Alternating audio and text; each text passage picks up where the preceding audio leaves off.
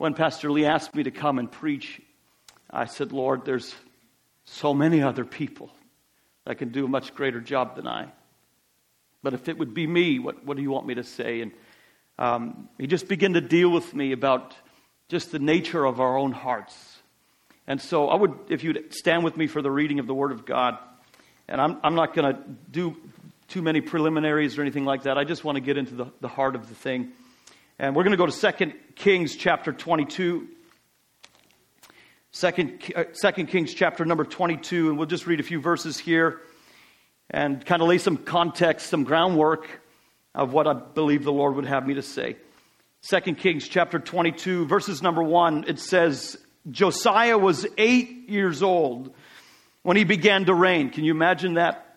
The weight of a kingdom placed upon your shoulders. Your father was assassinated because of his evil lifestyle, and he reigned 31 years in Jerusalem, and his mother's name was Jedidah, the daughter of Adiah of Bozkath. And he did that which was right in the sight of the Lord, and walked all the way of David his father. And you'd stop here and you'd think that he wasn't very far removed from David, but he was actually the 13th king after David. 13 kings had come, and he was the 12 kings had come, and he was the 13th. But he walked in all the way of David his father, and he turned not aside to the right hand or to the left. And we're going to skip down to verses number 8. And it says, and Hilkiah, I'll just kind of give you context here. 18 years have passed, and Josiah is now 26 years old. And it says, in verses number 8, and Hilkiah the priest said unto Shaphan the scribe, I have found the book of the law in the house of the Lord. The king, Josiah, now 26-year-old man, set about the restoration of the house of God. He said, it's time for us to restore and repair what is rightfully the Lord's. And so they began to repair the house of the Lord. And it's just amazing to me.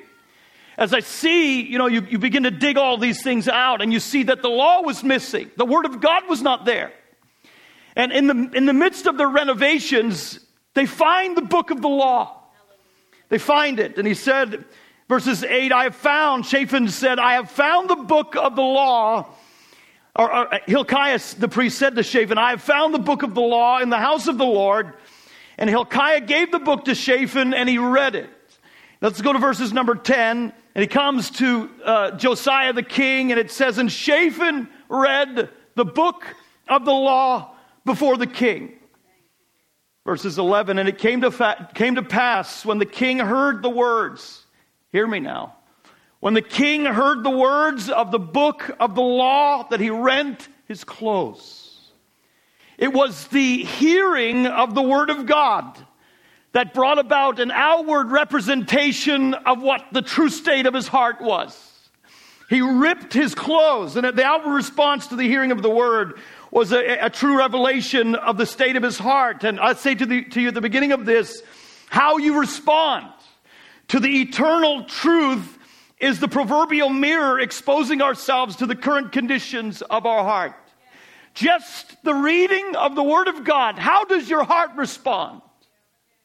How does it respond? Let's pray. Father, I just ask you, Lord, over this short time, God, that I have in this pulpit. I ask you, Lord, as you have dealt with me and searched my heart and revealed my own self to me. Father, I pray that you would help me this moment, God, to bring your word forth as you would have me to bring it forth. I pray, God, that Christ only would be exemplified, that we would be in awe of your word, not a preacher, not a man, not a performance, but your word. May we be fixated on your word. I ask you, Lord, that you'd just give us ears to hear what you'd say. In Jesus' name, amen. You may be seated. I want to talk to you for just a few moments about the hidden character of the heart. The hidden character of the heart. And three things I will bring out tonight. The first thing is propaganda. Second point will be the heart of the matter. And the third point, as we get to the end of this, will be guard your heart. The definition, Webster's definition of heart is this. It is the central or most important part of something. The central or most important aspect of something. It really is the heart of the matter. And I was just digging as the Lord began to deal with my heart about what to say. And I couldn't put it in better words than this. In what sense do I refer to when I reference the heart? What am I talking about?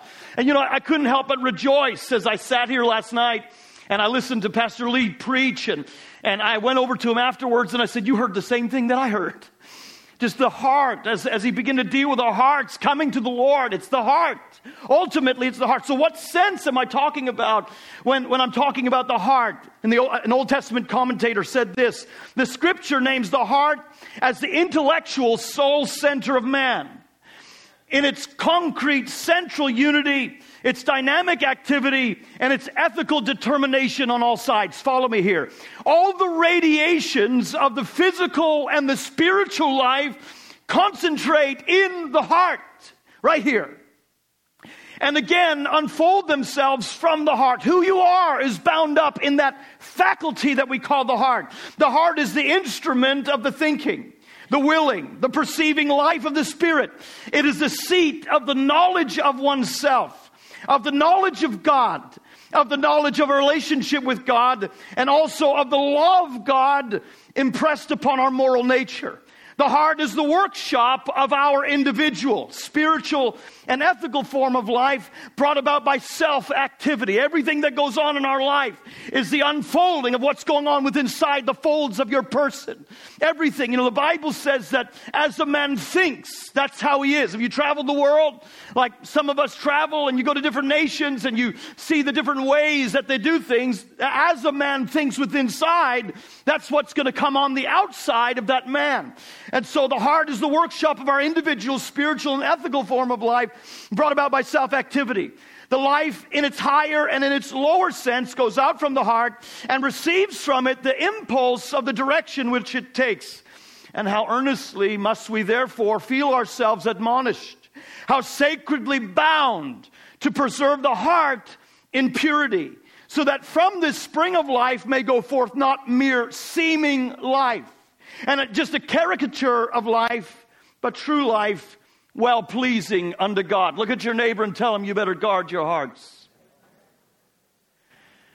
Guard your heart. What we see and what we experience in the here and now. Any of you in this building, ask yourself the question, what's going on in our generation? What kind of time do we live in? What's going on with our people?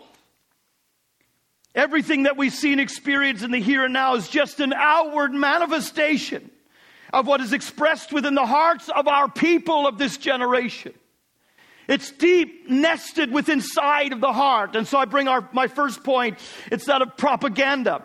And many might think the title of my first point would be in reference to the current political climate that we are in, where a five-letter word called truth has become an elusive idea that most of us cannot find within the world of journalism. Anybody tired of it? When you turn on, doesn't matter what you turn on. I don't care if you open up your phone. I don't know what to believe anymore. I don't believe anything besides the Word of God. I just come back to the Word. Come back to the Word, because everything in our culture and our generation cannot be trusted. Now, I don't know, whatever media outlet you watch, it's just, I look at them and I say, are you lying to me? What really is the truth? And here in our culture, it's just lost. But not that is not true. I believe the whole conundrum of our time can be bound up in one phrase. And it's this: it's a hard issue. And I'm going to try to prove this to you from the Word of God. It's a hard issue. Our people have an issue here at heart. For what is accepted as a collective consensus is just a reflection of the values of the majority of individuals within our current populace. What's going on within inside of our nation and our culture is a reflection of what goes on within inside the inward parts of the people of our society. Does that make sense? It's the outward manifestation of what's going on within inside of the heart of the people. Israel's demand for a king. Anybody remember where God set up Israel and it was supposed to be a theocracy? It was supposed to be a nation that had no king, because God was supposed to be their king. He was supposed to be their all. He was supposed to speak to them. But here, they all came. It wasn't the voice of one person that said, hey, let's get a king. I would much rather have a physical king that we can look at, somebody that we can, lay our eyes upon, and he can fight our battles for us. It wasn't just one person. It was the consensus of millions of people. As they said, give us a king. Give us somebody that we can lay our eyes upon. It was ultimately the rejection of the leadership of God in their hearts. They rejected him in their hearts. Said, give us a king. What I say at the onset of this is what we see and hear amongst our own. When you look at our schools and you look at our businesses and you look at what goes on media, when you look at our own, what we see and hear amongst our own, regardless of how treacherous and vulgar and unbelievable it might be, it's just a mere reflection of the heart of this nation. We've walked away from the Lord. We've fallen away from God. And it's not on a collective census. It's not just, it's easy to generalize things. It's so easy to just say, it's just all these people. But it's not just all these people. It has to start on an individual level, on a personal level. I pray that you hear what the Lord placed upon my heart tonight. We are void of conscience. Ultimately, void of conscience, full of evil and full of our own self. We are a selfish people. A people that have nothing. I'm just going to be transparent. Can I be transparent with you? I'm so sick of social media. I honestly, the Lord has really been dealing with me because all of this is just a self-propagation. It's a look at me, look at what I'm doing. And I have a hard time because there's a lot of things that go on in the ministry that some people might want to know, but I don't want anybody to know. Lord, is this pride in me? The ultimate source of why I put things on. We live in a generation so full of our own self. We're so full of pride and arrogancy. Never have we experienced a people in an age where self-propagation exists like it does tonight. Self-propagation. Everywhere you look, it's all about me. It's about what I'm doing and what I want and where I'm going and where my life is headed. And humility is so far away from the Christian population, not just the world. It's so far away from us. And we are all about our own self, where culture demands self-promotion as the only way to reach the pinnacle of success. You've got to kick people down and put yourself up. And believe me, listen to me, ministers, I followed that game. Wanting to be heard, wanting to be seen, wanting to perform. I'm so tired of performance. Are you hearing me? I'm sick of performance. Sick of just religious atmospheres where we come in and try to showboat. I'm talking to myself. It's time that we seek the Lord without any agenda, without any trying to make something of ourselves. Lord, just show up in the midst of us. That's my heart. Just come and speak to us. I don't need to be seen. I don't need to be heard. God, just come and speak to me. That's my heart. Where humility and brokenness in this generation is mocked and jeered and cast away with the morality of yesterday that built such a nation as ours. But it's cast away. Pride is the new humility. And they've taken that word pride and it's just become so grotesque. It's the new humility. Regardless of how absolutely grotesque it presents itself, unashamed of its actions and its repercussions. And it breaks my heart. Because this generation of young people, my God, the confusion that's going on within our children, our young people of this culture, not really knowing what they're doing to their own selves, trying to follow a culture that's godless. We need to hear from the Lord again. We need a move of God again. Amen? I need to remind this nation that pride, the Word of God says in Proverbs 16:18, that pride goes before destruction. And a haughty spirit comes before a fall. Better it is to be of a humble spirit with the lowly, he said, than to divide the spoil with the proud. How incredible it is to watch a nation collapse in upon itself in absolute moral decay. I think about my boys. I've got 3 handsome boys, and I'm watching them grow into young men. And I'm trying to instill in them morality, trying to instill in them the Word of God. Because outside of it, you're like a ship without a rudder, tossed and beaten upon the rocks of life. But it's amazing to watch this nation fall in upon itself in moral decay, uttering filth and profanity as it falls, yet vehemently rejecting the only way back to peace and prosperity. And the question that pulsates on the hearts and minds of most of the concerned citizens of this nation is this, and other nations and those around the world is this: what now do we do? Anybody ask that question? Where do we go? What now do we do? We see our people falling away from God. We see our culture imploding in upon itself. We see pride at the height or the pinnacle of our culture, where everything is just all self-centered. And I don't know about you, but we ask ourselves this question: what do we do now? Now, where do we turn? What do we do now? How do we respond to hundreds of millions of people running headlong down a pathway that ends in self-destruction? What do we do with all of this? And to answer that question, we must shift our attention off of the masses and the media and those that hold the megaphones, and zero our focus upon one of the most deceitful and destructive forces of all time, and that's our own hearts. It's our own hearts. It's easy. It's so easy to just point the finger at everyone else. It's so easy to just cast our judgment at the current climate of our culture. Well, it's just our people. It's just our culture. We point the finger at this source and that source, and this is what's going on. And we look back in history of, we kind of see the trajectory where things began to change, and we can point our fingers at our government and at our social programs. But I don't want to do any of that. I want to point our finger at our own hearts. At our own hearts.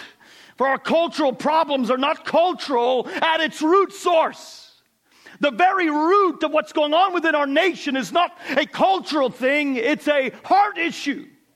It's within inside the chest of every individual in this, not just this building, but every building in this nation. When we lay our heads on our pillows at night, it's that heart issue. It starts here. The source is the heart of every individual within our constituency, starting with my own,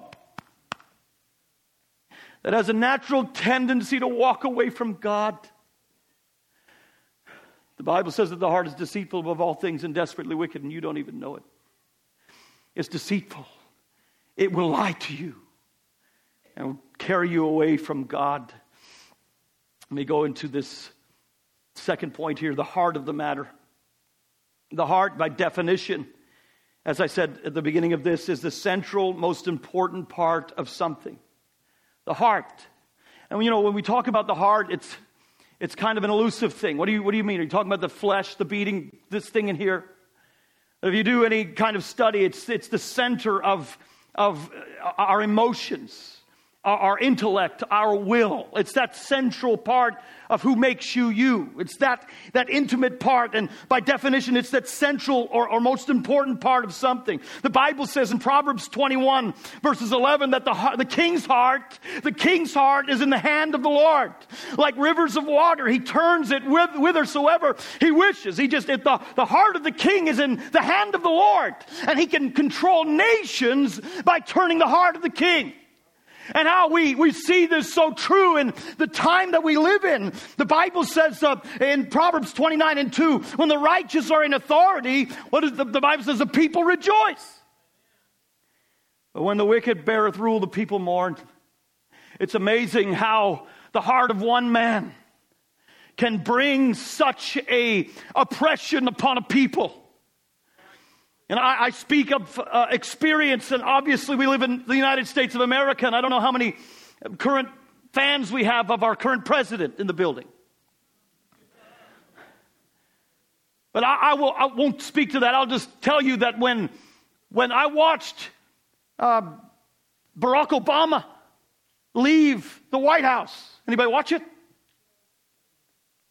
And I watched Trump, and I'm not saying anything about it, I just want to tell you, when I watched him leave the White House, and I watched Trump come in, I felt almost as if a lift of a darkness off this nation.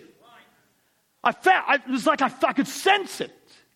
And it's amazing how one person, one man, can have such a spirit of oppression over a people, but ultimately it's the source of it is his heart. Just go to Canada for a day or two and talk to the Canadians on the street, ask them if they like their prime minister. And how wicked and corrupt one man, Justin Trudeau, and how oppression has just settled in over the people. It's amazing how, when you really look at the heart of the matter, it's amazing how just one person in leadership can bring such an oppression upon a people. How nations are moved by the disposition and character of the heart of its leader. What's going on in our own nation is the result of the heart of our leaders, where they have lost their way. And all of us are bearing the burden of what's going on within inside of their hearts. And so I say to us tonight, we need to pray for our leaders, that God will begin to wake them up in the middle of the night and put convictions upon them, upon our governors, upon our mayors of cities, upon our police officers, upon those that are in higher authority than you and I, that we need to begin to pray for them, that God will begin to speak to the hearts of men, those that are in leadership, and He would begin to turn the water courses of their hearts. Can you imagine what it would be like if they woke up tomorrow morning and they had a heart for the Lord? Do you know that He can do that? He can do that. He can open their eyes in a moment and soften the heart and hearts of men and give them hearts of flesh. Nations are moved by the disposition and character of the heart of its leader. Let's narrow our vision a little from the national house, the White House, to your house. What is the heart of the home? What makes up the heart of the house? Is it the color of the paint on your walls? Is it all the stuff you buy at Hobby Lobby?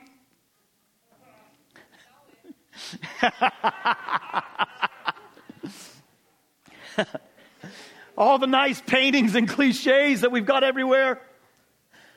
How beautiful it is when you walk into people's homes and it's just all nice and decorated. Is that what makes up the heart of the home? Ultimately, the heart of the home is occupied by a mother and a father whose love for one another creates the atmosphere of that house. I'm so thankful for my childhood as my mother and my father. I wish they could be here tonight. You know, I would go to school and my classmates would come and I could tell that they were troubled and I could tell that they were broken. And I could tell that they didn't have good relationships with their parents. That the home was a difficult place. And I would come to my house. And my friends would come into my home. And they would say, it's just such a difference here. Thankful for parents that loved each other. That cared for one another. Raised me and my two sisters. I've been trying to get them to come down here forever. That love is a reflection. It's that warmth that when you walk into a house, you can feel it. You can feel the heart of the home is knit together with love and compassion and generosity and care. It's a deep thing. And how the children rejoice over parents that love each other and love each child in return. But woe unto the child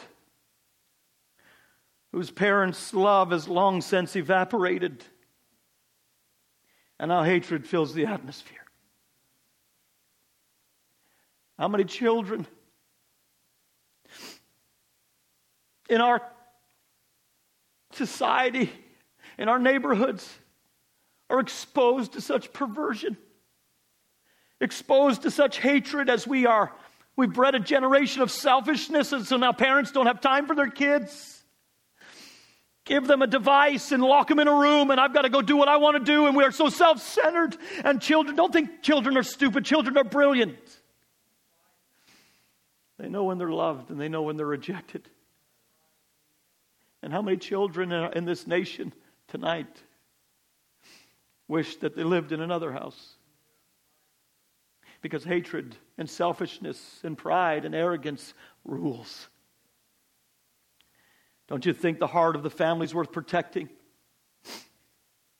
I think it's worth protecting. Let's narrow our focus off of the family and let's unfold the layers of character and personality. I'm just being transparent with you what the Lord's been dealing with me.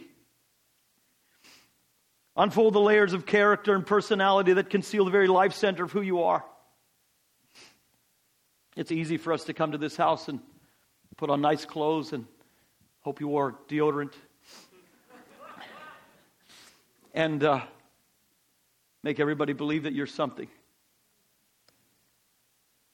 But will you for a moment just expose your heart?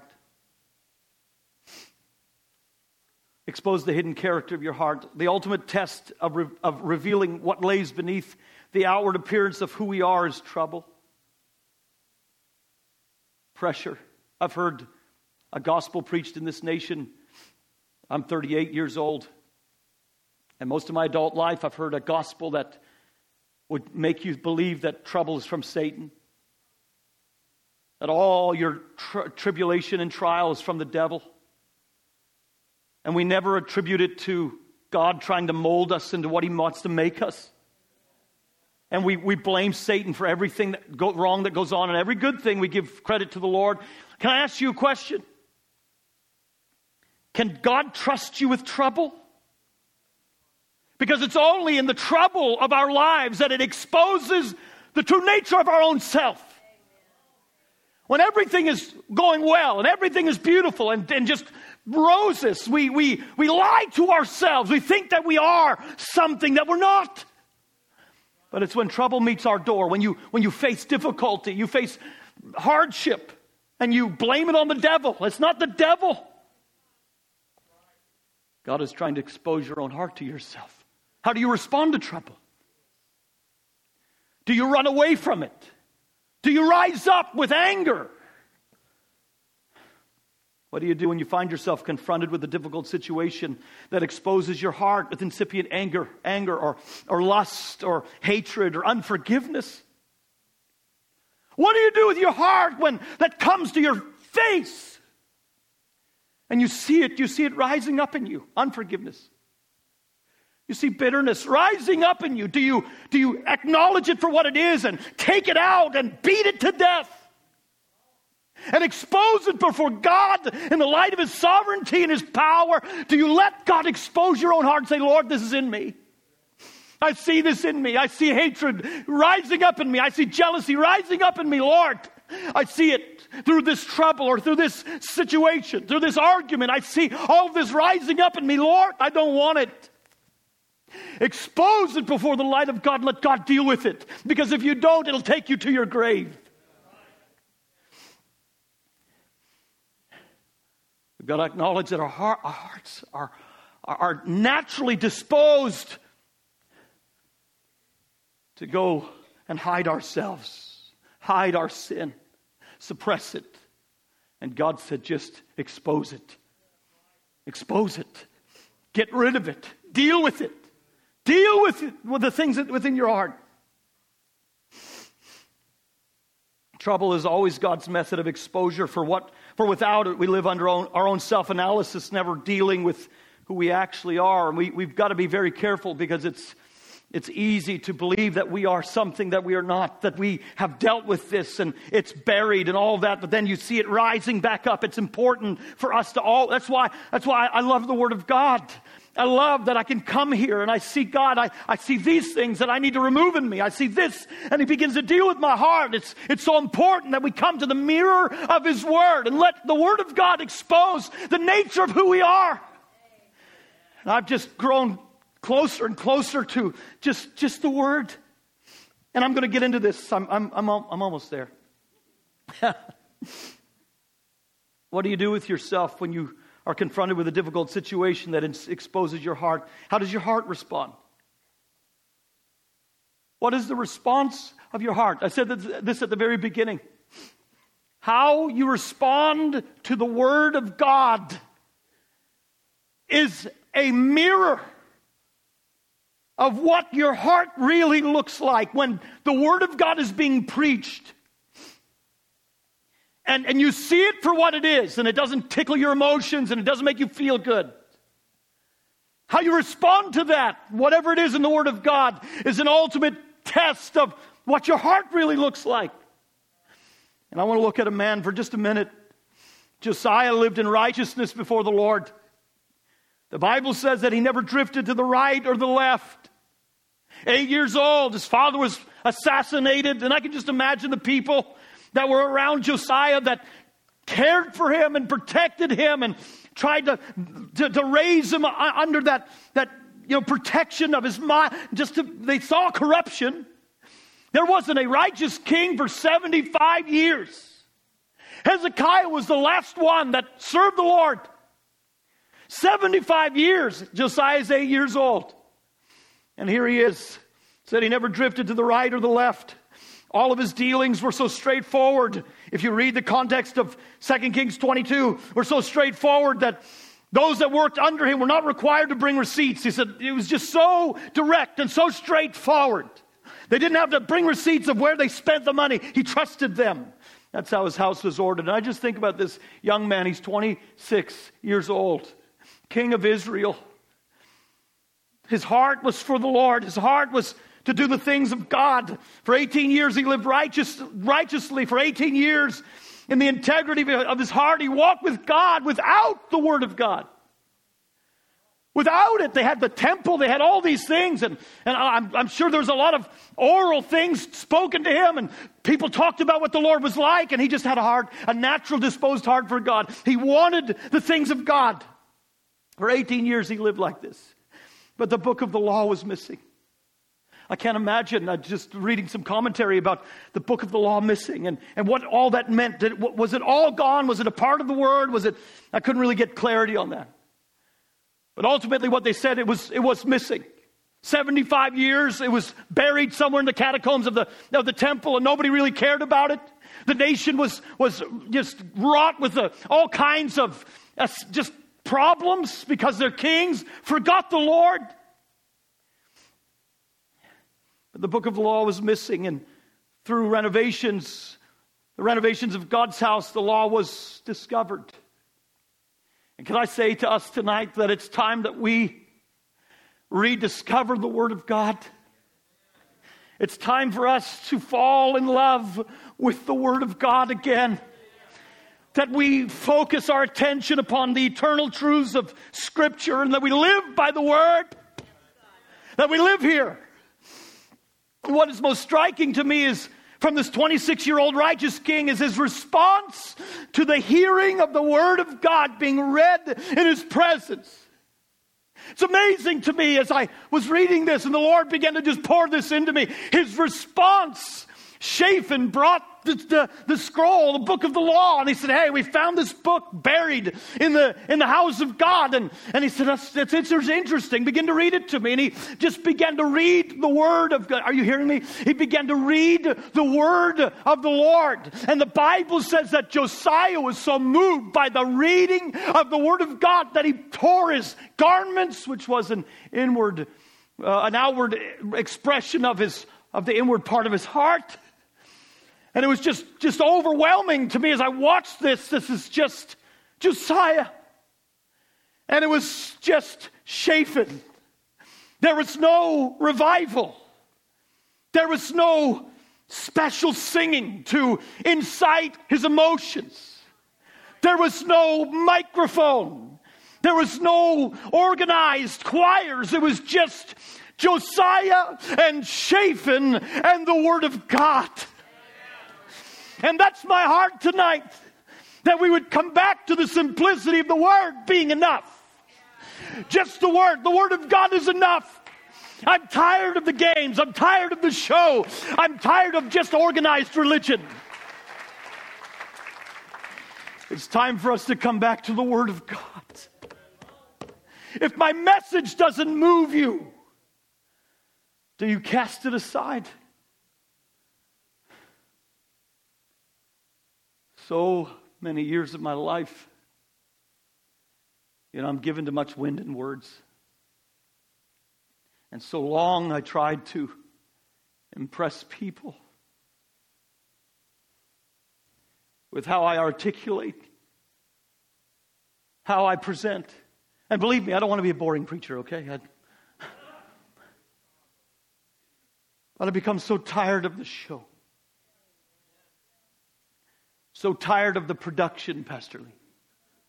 So tired of trying to impress pastors that they might open their church to me. I'm tired of all of that. I just want to be like Josiah and Shaphan. Just read it to me. Let's just sit on the floor and you just read it to me. Let's just order our lives by the Word. Let's restructure our existence by the Word of God. Let's let the Word of God order our lives. And just the Word. Would to God this generation's response be a mirror of Josiah. And upon the hearing of the Word, the tearing of our garments be the reflection of how broken our hearts are over our own sin. Let me tell you something. If that happened, we go, when you're a preacher, and I'm talking to preachers here, some of you, you go from conference to conference to conference to conference to conference to conference to conference. And we're just looking for another movement, right? Looking for another wave, another experience, another. And it just gets so redundant and repetitive. And ultimately what we're looking for is something beyond. All we need to do is just come back to the Lord and rend our hearts. That's all we have to do is. And I can just imagine if this generation would just fall on our faces like Josiah. If we in this building, forget pointing our fingers at this culture, if we in this building would just come before the Lord like Josiah and rend our hearts and not our garments and say, God, move in me. God, change my heart. Change the nature of who I am. Make me like Jesus. Make me like your Son. Take away this lust out of me. Take away this anger. Take this out of me. Make me like you. I promise you that we wouldn't have to look for a revival. We wouldn't have to look for another meeting to feel something.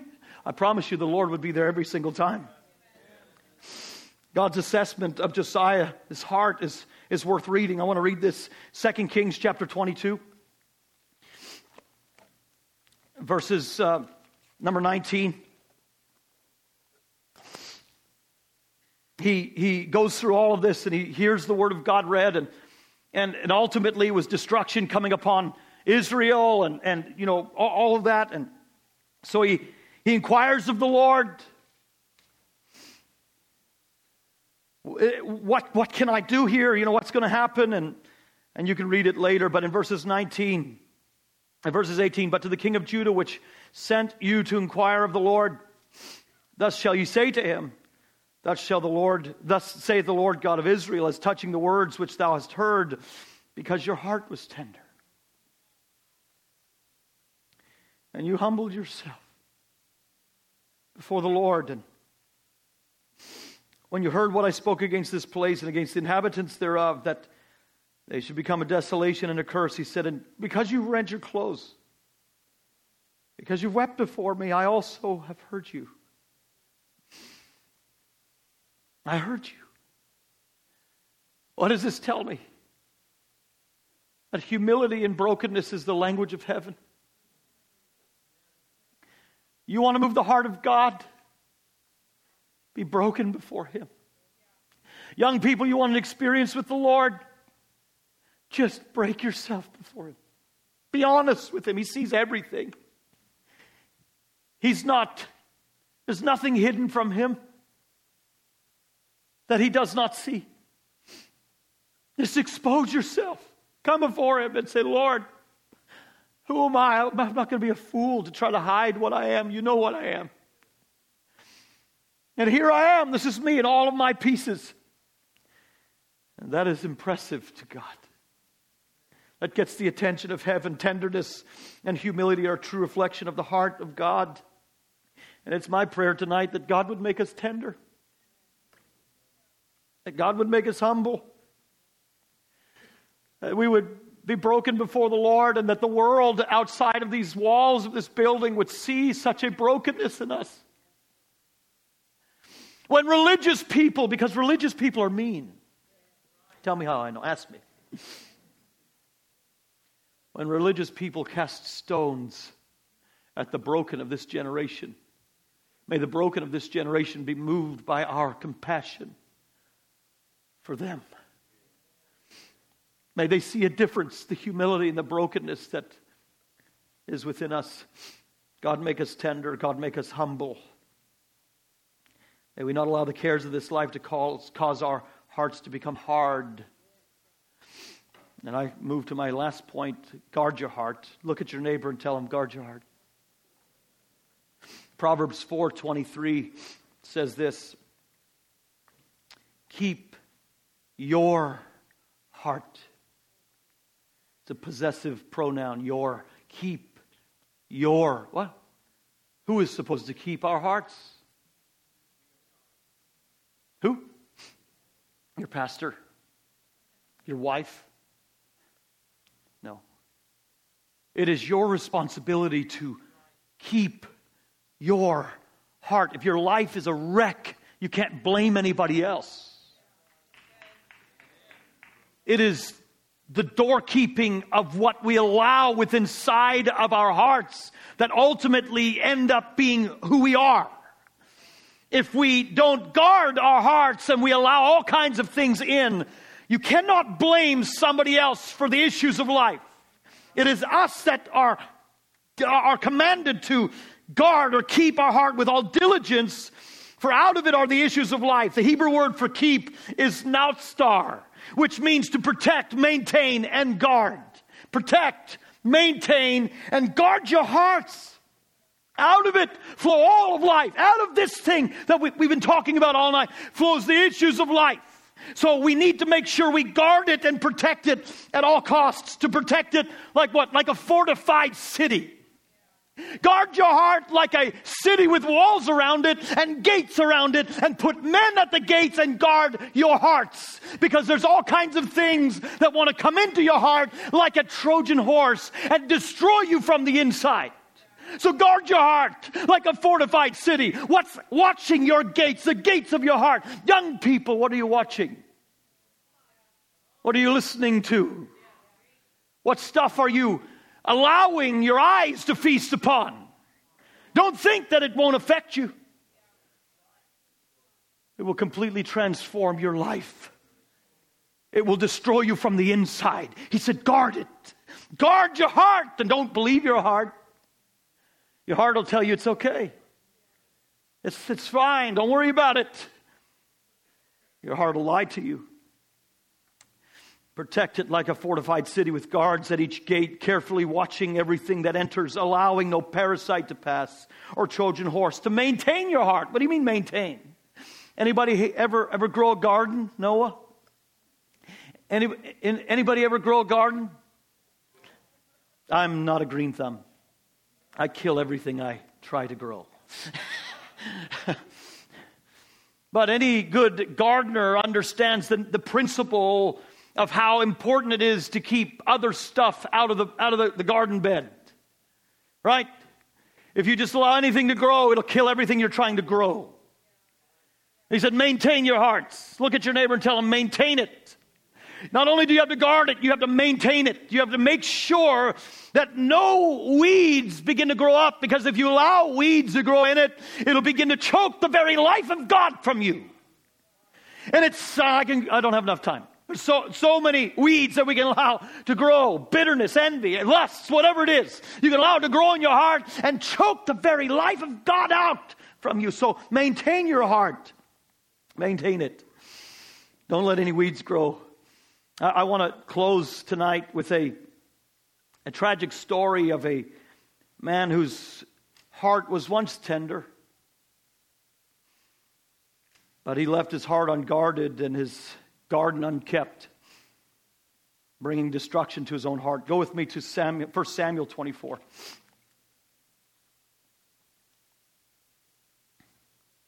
And I want us to look at David, and I love what Pastor Lee said last night, because truly David was a man after God's own heart. And the beautiful thing about David is that he, even in times of rebellion, eventually he came back to the Lord. But I want you to see a young David. A young David. 1 Samuel 24, and it came to pass when Saul was returning from following the Philistines that it was told him, saying, Behold, David is in the wilderness of En-gedi. And Saul took 3,000. Can you imagine being hunted by 3,000 men? What kind of threat was David to Saul? 3,000 men chosen out of all of Israel, and went to seek David and his men upon the rocks of the wild goats. And he came to the sheepcotes by the way where there was a cave. And Saul went in to cover his feet, basically to relieve himself.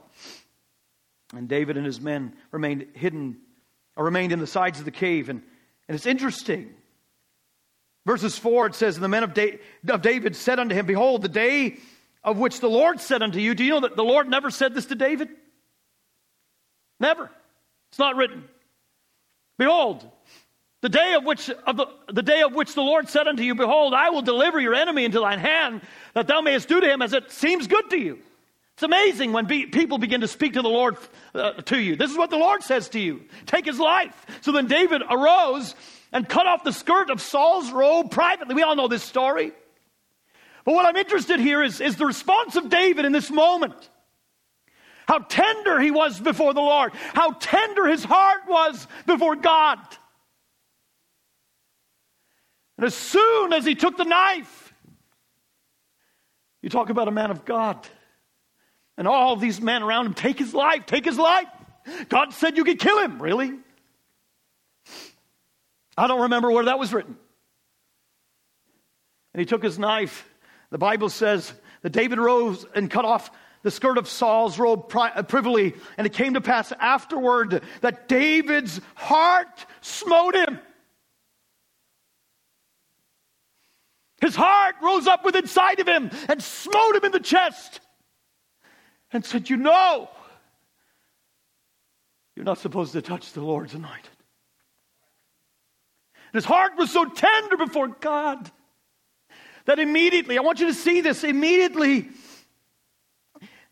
the Bible says that he said unto his men, verses number 6, the Lord forbid that I should do this thing unto my master. How tender he was before God. The Lord forbid that I should do this thing to my master, the Lord's anointed, to stretch forth my hand against him. Seeing he's the Lord's anointed, or the anointed of the Lord, he confesses his sin publicly, openly before his men.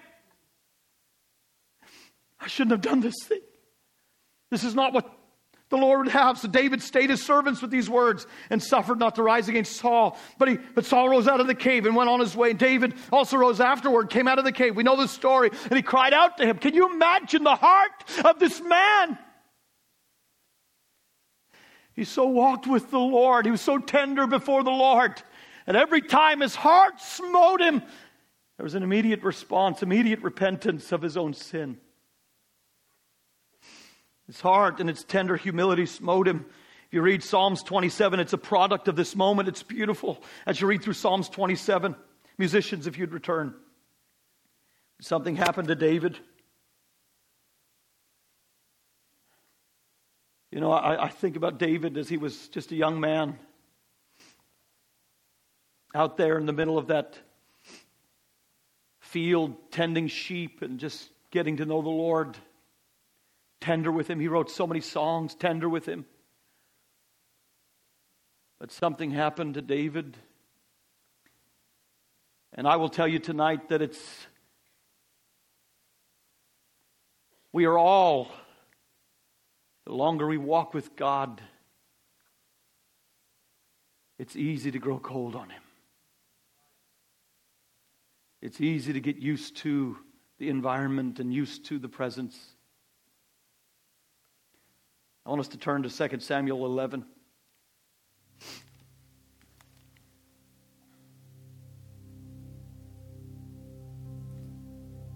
When David was in the cave, he was probably in his mid-20s. But now 2 Samuel 11, he's probably in his mid-50s. He's been king for a long time now.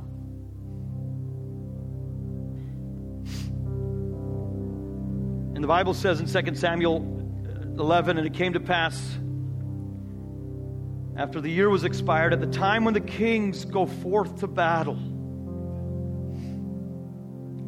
that David sent Joab and his servants with him and all of Israel, and they destroyed the children of Ammon and besieged Rabbah. But David tarried still at Jerusalem. And I wish to God, Pastor Lee kept reading, and it said, and David's heart smote him. And he left and he went. Because it was the time for kings to go to war. It wasn't time for kings to stay home. I wish to God it said his heart smote him. But it doesn't say that. And it came to pass at evening tide that David arose from off his bed. What in the world was King David doing, laying on his bed all day long while his men were fighting his wars? He walked upon the roof of the king's house, and from the roof he saw a woman washing herself. And the woman was very beautiful to look upon, and would to God. The next verse said that his heart smote him. And he ran back into his room, and he fell before the Lord. And he repented of his lust. But it doesn't say that. And David sent and inquired after the woman, and one said, is this not Bathsheba, the daughter of Eliam, the wife of Uriah the Hittite? And would to God, the verse said, and David's heart smote him. Because not only did he lust after another woman, he lusted after another man's wife. And he ran in and he fell before the Lord and he said, God, forgive me. Do you see how you can be tender before God and let the cares of this life and the arrogance of our own flesh blind us from our own hearts?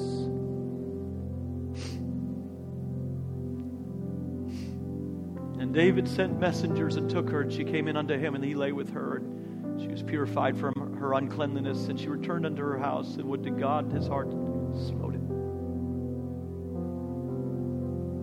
And we go through the narrative of this treacherous story, and it makes me weep every time I read it, because it's just a reflection of our own hearts. We love to compare ourselves to the high points of the men in the Word of God. We like to kill our giants. We like to climb mountains. But we don't like to admit that we have the same heart as David. That we deal with the same stuff. Stand with me, please. And if we are not careful, we can allow what was once tender, what was once broken, so tender before God, so broken, so sensitive, cut the skirt, and his heart smote him. To become so hard and full of pride and arrogance that you would plot not only to take another man's wife, but to kill the man. And I read this afternoon where Bathsheba, when she heard that Uriah was dead, that she mourned for her husband.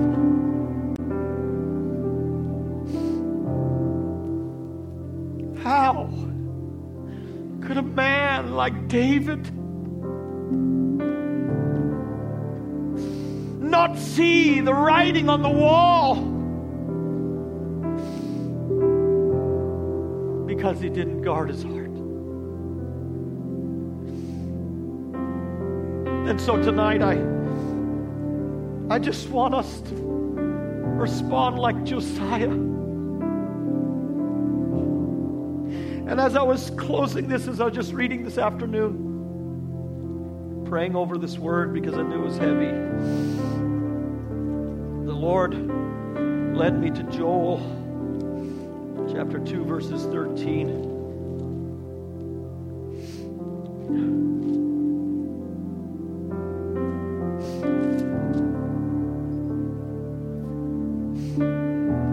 Verses 12, therefore also now saith the Lord, turn ye even unto me with all your heart,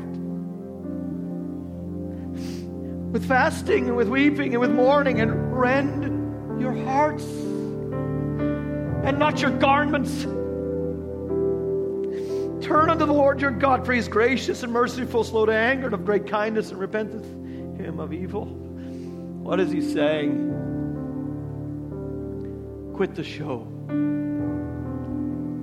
Quit the theatrics. The outward part of who we are, it's easy to put on. It's the inward part that we hide. He said, rip it open. Just expose your heart bare before the Lord. Can we do that? Would you just gather around this altar as they worship, and let's just respond to him. In the name of Jesus.